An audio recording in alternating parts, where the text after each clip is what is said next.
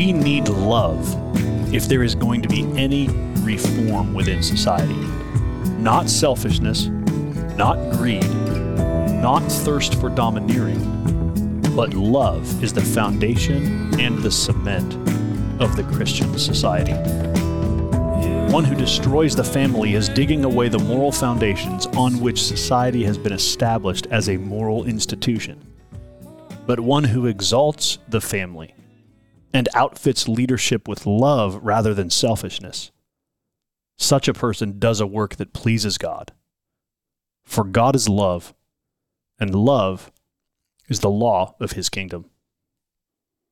That paragraph, friends, is the end of chapter 9 of Herman Bavinck's book, The Christian Family. Welcome to another episode of the Wednesday Conversation. I'm Bob Thune, and I'm here with Pastor Dusty White. And on Wednesdays, we sit down, usually with a couple other friends who aren't here today. Yeah, they left. To talk about how the gospel of Jesus Christ connects to the questions and issues of everyday life. This is Third Wednesday Theology, and we've been working our way through Herman Bavinck's work titled The Christian Family. And this week we want to tackle chapter 9, which is titled by Bavinck, Family and Society. And that quote you just heard is sort of how he ends the chapter. And so we're going to summarize a little bit of his work and just take a couple jumping off points as a chance to talk theologically about the family and its implications. Before we get into the heart of our conversation about Bavinck today, I want to read a response from a listener that I got this week, Dusty. I was like, You know what, that might be a fair point. I might need to own that a little bit. Listener Helen wrote in about episode 446, Does De-Churching Begin at Home? And she said, hey, in hindsight, this podcast was helpful. I can see some of this happening in our own home with one adult child who walks faithfully with the Lord and two who do not. But she observes, hey, the lighthearted laughing during the discussion of unsaved kids was not helpful. Yeah, that's fair. And that's a fair critique, Helen. I want to own that probably we were maybe a little bit, because we were discussing a research study, there were probably ways that I was a little bit flippant in how we had that conversation. That I appreciate that feedback. And so I can imagine listeners who have children who are currently not walking with the Lord and heard us talking about de-churching beginning at home and feeling like we were treating it like in a lighthearted way is hard. So I want to own that and say, yeah, we probably were a little lighthearted in how we talked about that topic, and maybe we needed to be more grave and serious, especially for those who are walking in that reality right now. And so thanks for that feedback, and I want to acknowledge that we could have done better there. Yes, for sure. I agree with that. There's nothing to laugh about when you've raised your kids in the church and then they're not walking with the Lord anymore. So yeah, I apologize for that as well. Yeah. So thanks for the feedback. Thanks for reaching out, Helen, and for, in a sense, rebuking us in a kind and loving way. This is part of what we appreciate about listeners giving us feedback on, is so that we can reflect on how we had certain conversations and say, yeah, our manner needed to change there. So appreciate the feedback. If you're a newer listener, we do this feature on the third Wednesday of the month as an opportunity to just do some theology together. Some listeners are reading along as we read this book. Even for those of you listeners who aren't reading along, what we try to do is just use it as an opportunity to take a text of theology and think about it, talk about it, apply it a little bit in ways that help us learn. And we've enjoyed learning from Herman Bavinck, who is outside of our own cultural context and outside of our own century. And so he's a helpful voice from the past to help us think about theology and its application to life. And in this chapter, so he titles the chapter Family and Society. Most of this book has been him working out like a biblical theology of the family. This is a little more of a chapter that's like a philosophy of society. Yeah. It's almost like his philosophy of culture. And I'm going to try, without belaboring some of these points, to just bring you into the way he's reasoning about the connection between family and society. So essentially what he wants to assert is that when we think about what is a society, the family provides sort of the model for how a society takes shape. Because, you know, if we're working from a Christian worldview, we realize that human existence, the world, started with Adam and Eve in the garden and their children. And so Bavinck wants to remind us that anytime we think about society, we're thinking about something that moves forward from the family, that we started with a first family, and that's how we got society moving forward from there. Which is helpful because we tend to think about society and family as separate things. Right. And he does make some distinctions, but it's interesting that he sort of, I want to read a section where he works out some words here. He says the word society is related to the French société and the Latin societas, which itself is based on socius, which means companion. Hence, the word society has come to refer to a group of people living together in an ordered community. A society is formed when individuals who agree, sympathize, and cooperate with each other pursue general or special interests, and therefore enjoy trustful concourse with one another. And he talks about how people use the word society to talk about like bees and ants. There's sort of a social arrangement to how they function, which is really helpful to think like, oh yeah, this isn't just a human thing. Bees have a society, ants have a society. They cooperate together for a purpose. And so he says, even in the animal world, you have this sort of idea of beings cooperating. And then, in human society, we take that to a whole nother level because of human ingenuity. And so he talks about two kinds of societies, voluntary association and natural or organic society. So like you have voluntary associations. He talks about, the livestock association, the trade group, literary club, charity organizations, etc. These are all ways that people sort of voluntarily associate together and create little societies. That's one way to think about the kind of societies we have, but also the word is used to refer to the kind of group of people that arises naturally because of various life relationships. So here's some examples Bavinck gives. He says we might think of a group of people who live in a particular country and within a certain nation. So we speak, for example, of Greek society or Roman society or French or English society. We might speak of Eastern civilization or Muslim culture. These are all ways of referring to societies that aren't voluntary associations, but that just are an overflow of natural bonds that bring people together. One of the things I like most about Bavinck is that he is always trying to work against individualism. And I think this is an important, when we think about biblical theology, especially as Westerners, we have to remember that the society comes first and then the individual, not the other way around. So at the bottom of page 111, he writes, from conception onward, a human being is a product of fellowship. Every person is born from and in fellowship.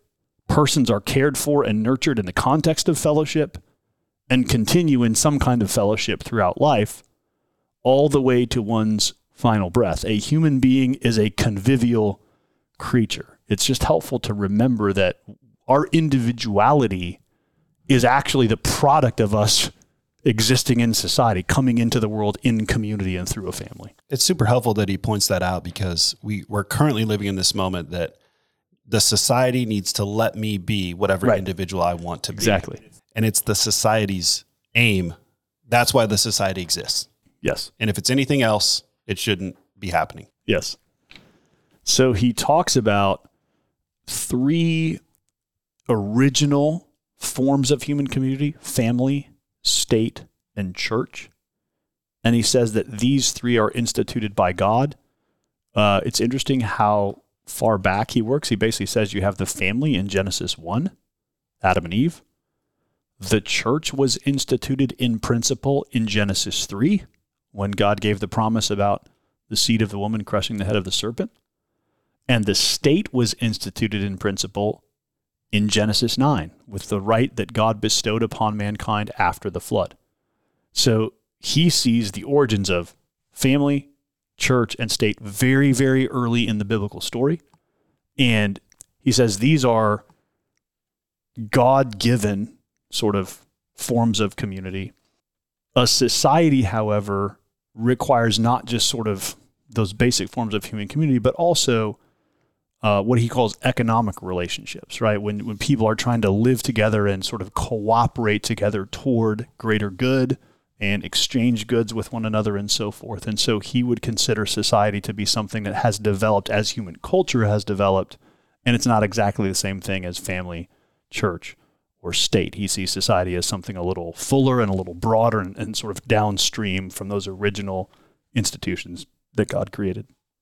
And in a sense, all of those entities are helping out one another within them. They're all assisting each other. Yeah. They're, in fact, the Catholics speak of subsidiarity. It's a doctrine that they use that just relates to the fact that, like, yeah, multiply some families and put the gospel to center and you have a church.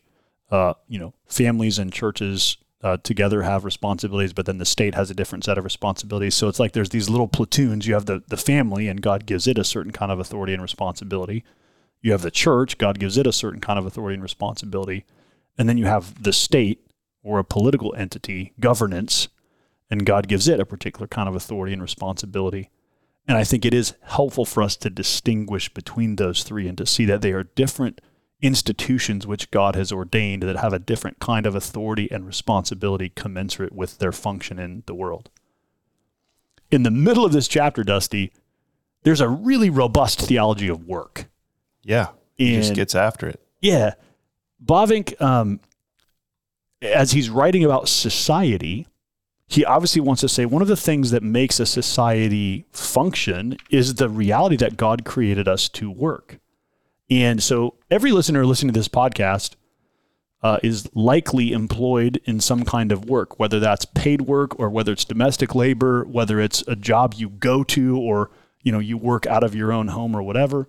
And so I think it's important for Christians to reflect on how do we think about work from a biblical framework. And I want to read a few sentences from Bavinck here to set up his theology of work and how he wants us to think about our work.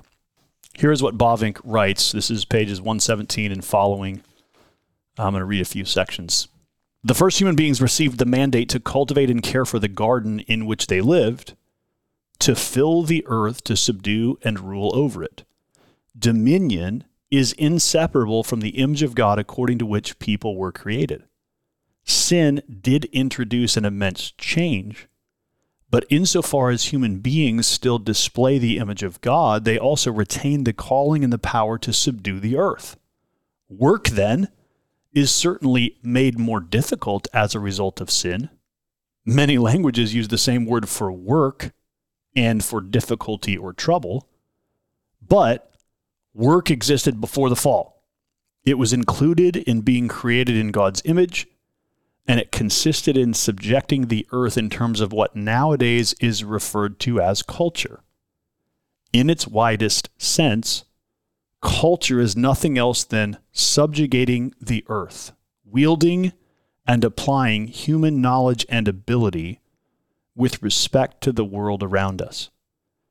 The Reformed tradition, I'm not quoting Bavinck anymore now, this is just my observation, but the Reformed tradition draws a tight connection between the cultural mandate of subdue the earth and the idea of human productivity, the cultures that we build. The way my seminary professor used to say it, that I think I've mentioned on this podcast before, is when God told Adam and Eve to fill the earth and subdue it, he intended for them to split the atom.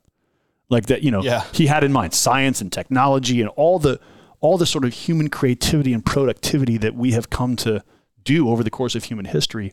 All of that is implied in that command to have dominion over the earth. It's a command to work and to take the raw materials of what God has given and to be productive with them and benefit one another through them.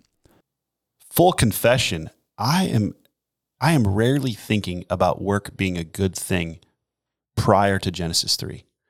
Like, you reading that right now reminds me that work is a good thing, and I have the privilege of enjoying what I do. But since we have not known work outside of Genesis 3 experientially, I tend to forget that work was beautiful. Yeah. And he has this long section where he talks about the labor, the laboriousness of work, or the fallenness of work. He says, this is page 128, what a monotonous boredom characterizes many a job. What objections and difficulties must be conquered day after day. What spiritual strength and effort are demanded to keep shouldering the burden, to avoid sticking one's hands in his pockets from discouragement. And above all, what a cheerfulness of spirit is needed in order to move forward joyfully and gratefully as one should, to create delight and joy in one's work. How many today complain as they work and view it merely as a means for earning money, or simply as a means enabling them to enjoy life as much as possible later in the evening and at night on Sundays and holidays. Yeah. I sometimes call this an instrumental view of work, where work is a means to an end. It's like, I got to go make money so I can enjoy life, provide for my family, pay my bills. So it's like the work is the cursed toil that I have to do so I can come home in the evening and enjoy a good meal. Yeah. But Bavinck wants to remind us that that's not how the Bible sees work, that the work is an image of God thing. Yes, it's been complicated by the fall, but right after that, and also, yes, you might have a job that you don't fully enjoy. It doesn't meet all of your needs, but it can still create a sense of joyful work. Well, I like how he talks about creating joy and delight in one's work, that he feels like that's part of our responsibility, is to create joy in our work, not just expect it to be awesome. He writes, Christianity has taught us differently. Christ himself has sanctified work by his life and suffering. He has made us understand that work is a moral calling, a calling that comes to us from God and that must be fulfilled for his sake. The purpose of work is inherent neither in work itself, nor in pleasure, nor in wealth. All work, including the least and most simple, is once again a source of joy only when we see it as a divine calling that has been assigned to us as our task here on earth. So there you see him connecting the doctrine of the image of God with how you feel about your work on a Tuesday afternoon. Right. He's like, you know what? The only thing that's going to help you see your work as meaningful is if you realize it's a divine calling, it's something given to you as part of being made in the image of God, and you have a responsibility then to go enjoy it as best you can and do it to the glory of God, as Colossians reminds us. And there's oftentimes that everybody in their work has certain stuff that they probably like or don't like. And we tend to think that we have the right to complain about the stuff we don't like. And instead, I think all of the last couple minutes of this podcast, they're confronting me on just like certain busy seasons of the church or certain uncomfortable things that we just have to lead through or engage or whatever. Like, maybe you haven't had a significant day off or whatever. Who cares? Like, enjoy it. It's for the glory of the Lord. Like, press in. Also, he talks about how family motivates work.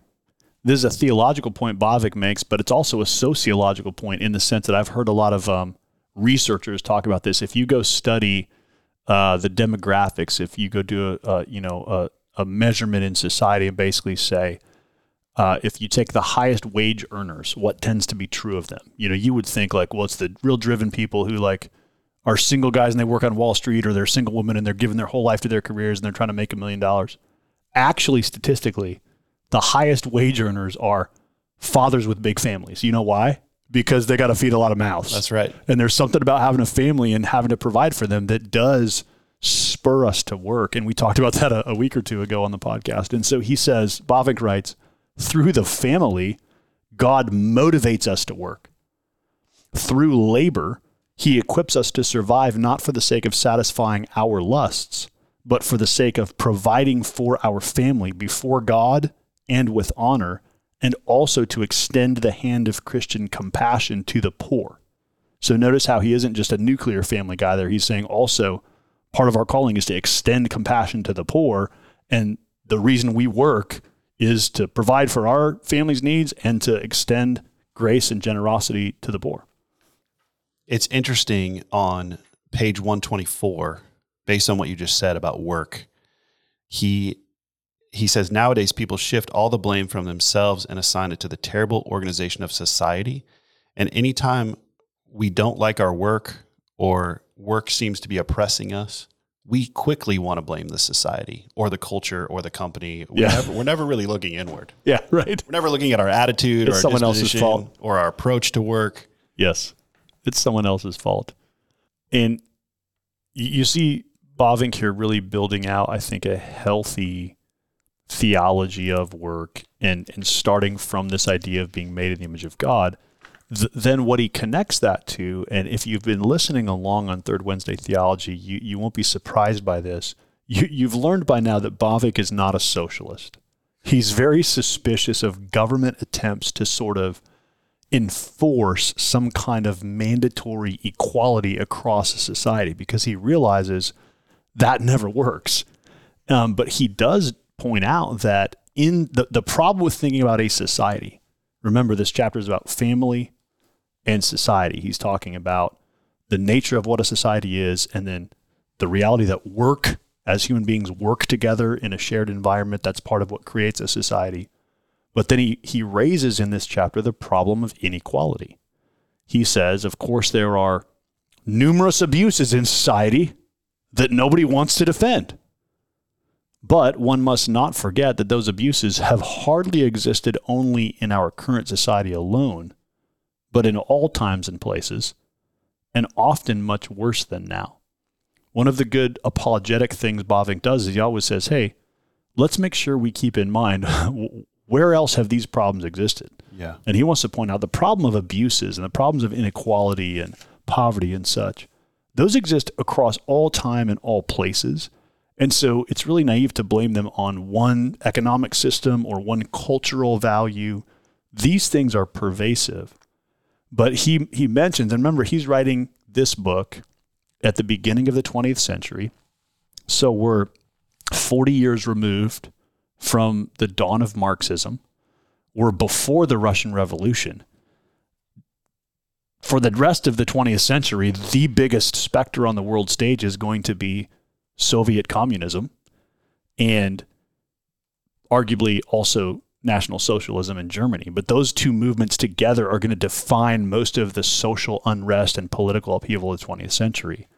And Bavinck seems to anticipate that coming. He's writing as Marxism is sort of becoming more and more ballyhooed in society.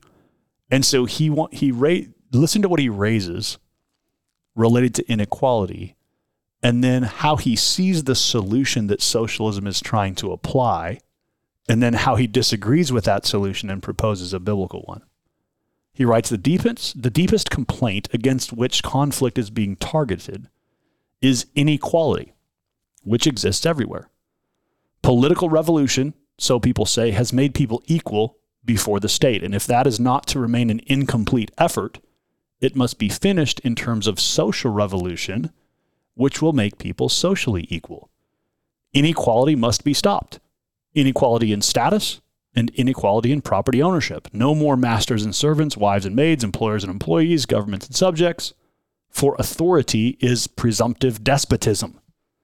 Every organic moral relationship that has existed so far must be transformed into contractual relationship. All service must become a position with a function.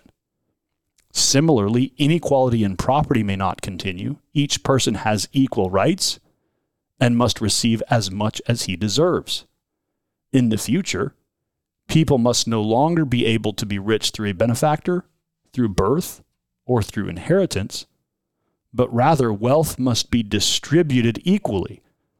Every wage according to desert, or perhaps distribution according to need. So that's the basic framework of Marxism, is that what we need to do is distribute wealth equally across society, get rid of wealth that's based on inheritance or birth or benefactor, and spread everything equally across society. That was exactly the attempt that the communist revolution made in Russia. Right. And that currently continues to exist in communist China. Here's what Bavinck writes. It requires no argument that the ideal of such a society cannot be realized in any other way than by dismantling the existing society down to its foundations and then rebuilding it according to the specifications that have been dreamt up for a new society. So he acknowledges the only way you can do this is through central planning, through like some heavy-handed, centralized government dismantling of what currently exists and then trying to rebuild it. And Bavinck acknowledges that's oppressive. Yeah. That's tyrannical to, by government control, erase everything that is and try to mandate it look differently. He writes this later on the page. A society that is a genuine society that is a complex organism of relationships and operations, cannot be anything but multiform. One who opposes the diversity of class and property in society, thereby opposes its organic composition, and must see to it that all organic moral relationships are replaced by artificial contractual relationships. And because the organization of society possesses its starting point and its stability in the family, the struggle against society ultimately leads to a struggle against the family, against the distinction and relationship of husband and wife, of parents and children, of those who are independent and those who are subservient. The health of the family is a gauge, if not of society's moral welfare or material welfare, then certainly of its spiritual and moral well-being. What you hear him saying there is that if we're going to redistribute wealth, if you're going to have a centralized bureaucracy as seen by socialism, Marxism, and communism, what's going to happen is you no longer have the organic life of society. You have now a contractual, artificial kind of society. And he uses the word organic a lot, because what he's saying is, man, people have different backgrounds and different levels of earning power and different starting points where they're coming from. That's just the nature of being a society. People are different. Yeah. And you can't make everyone the same artificially, because that's not, I mean, think about the metaphor of organic, and think about like the trees that grow in my yard. They're all different trees. They all look different. They all grow different. And his point is human society is the same way. Yeah. It's going to be multiform. And so I think it's interesting that he, in his critique of society, comes back to the family and says the only way you can reorder a society artificially is if you reorder the family, and if you tear down the sort of multiformity that exists within the family. And that's exactly what you see happening today. The most progressive voices in society want to dismantle the nuclear family and make everybody free to do whatever they want to do. They're the relationships of mother, father, husband, wife, children, none of these things matter. That you can just sort of pick and choose artificially how to construct a family, and that there's no sort of givens there. And Bavinck, I think, is seeing that 100 years ago and saying, hey, that's where this is all headed. And that's not a good way to do society. Yeah. And we would be wise, I think, to hear his critique there. Not that we live in a place probably where, where communism and Marxism has as much sway as it might have in the Netherlands at the turn of the 20th century. But those same voices are still alive today, and those same philosophies get recycled and put back to us in all kinds of different ways. It's interesting to think about what Bavinck is saying here in light of what we've said before in previous topics, that freedom might implode upon itself. Yes. Because that's also kind of where he's headed here, or what he seems to be saying. If you begin with the individual and not the family, then your starting place is the wrong place. Yes. The final thing I want to mention here that Bavinck keeps bringing us back to in this book in ways that are a little uncomfortable for many modern listeners and readers, and yet there is a wisdom in what he's doing. He comes back to the differences between men and women. And he says on page 127, by nature, the man has a different disposition, different needs and inclinations, and a different calling than the woman. No theory or law can erase this difference, which is grounded in creation. And the stereotypes he draws here are factually true by social science. Bavinck might take them in directions that don't feel very 21st century to us, because he talks a lot about the woman's sphere being the home and the man's sphere being like working outside the home. Right. That might sound like 1912 because it is. But what he does not want to get away from is that in general, men form their relationships shoulder to shoulder. Yep. By working in a common cause. This is why some of the deepest relationships that you find among your fathers and grandfathers' generation are we fought in Vietnam together, or we worked at the same job together for 40 years. It's just men tend to be shoulder to shoulder kinds of bonders, if you want to call it that. Whereas he points out that women tend to make their relationships face to face. They are more oriented toward the kinds of deep familial relationships that create a family culture. And so he keeps coming back to that because to him, that's part of the important difference that we can't flatten, that there are actually differences in how men and women form relationships and sustain relationships. And so when you think about a husband and a wife, those two roles are not interchangeable, and a family needs both. And men and women have different relational capacities and aptitudes and inclinations. And Bavinck wants us to say, that's great, that's good, that's how God made us. Let's not pretend that we ought to flatten those or try to erase them. And I like when he brings us back to those sort of implicit, hardwired differences. This is one of those questions that people always disagree about. I was like, what's the difference between men and women? You could have 100 conversations about that and learn 100 different answers. But Bavinck wants to say there is something very deep and relational about how men and women tend to function in society and in relationships that does speak to the difference in how we're made, and then therefore in why both men and women together are needed to form a healthy family, and why God, when he built the family, gave a husband and a wife, a father and a mother, because they're different. Going back to those three places of family, society, and church, all those distinctions are needed in all three of those spheres. Yes. And, that's important for us in a modern world that wants to obliterate those distinctions or flatten them. It's important that Christians unapologetically raise those distinctions, say, yeah, it's good that God has made us different, that there are two sexes and that they are wired differently and designed differently, and that only in their complementarity and mutuality do we see the fullness of the image of God displayed. As we always say, the goal of this podcast is to equip our own church for discipleship and mission. And so if you are a Christian or a church leader in another context, thanks for listening in. We pray that our conversations here might be helpful to you as you minister in your context. And thanks for listening. We'll see you next time for another episode of the Wednesday Conversation.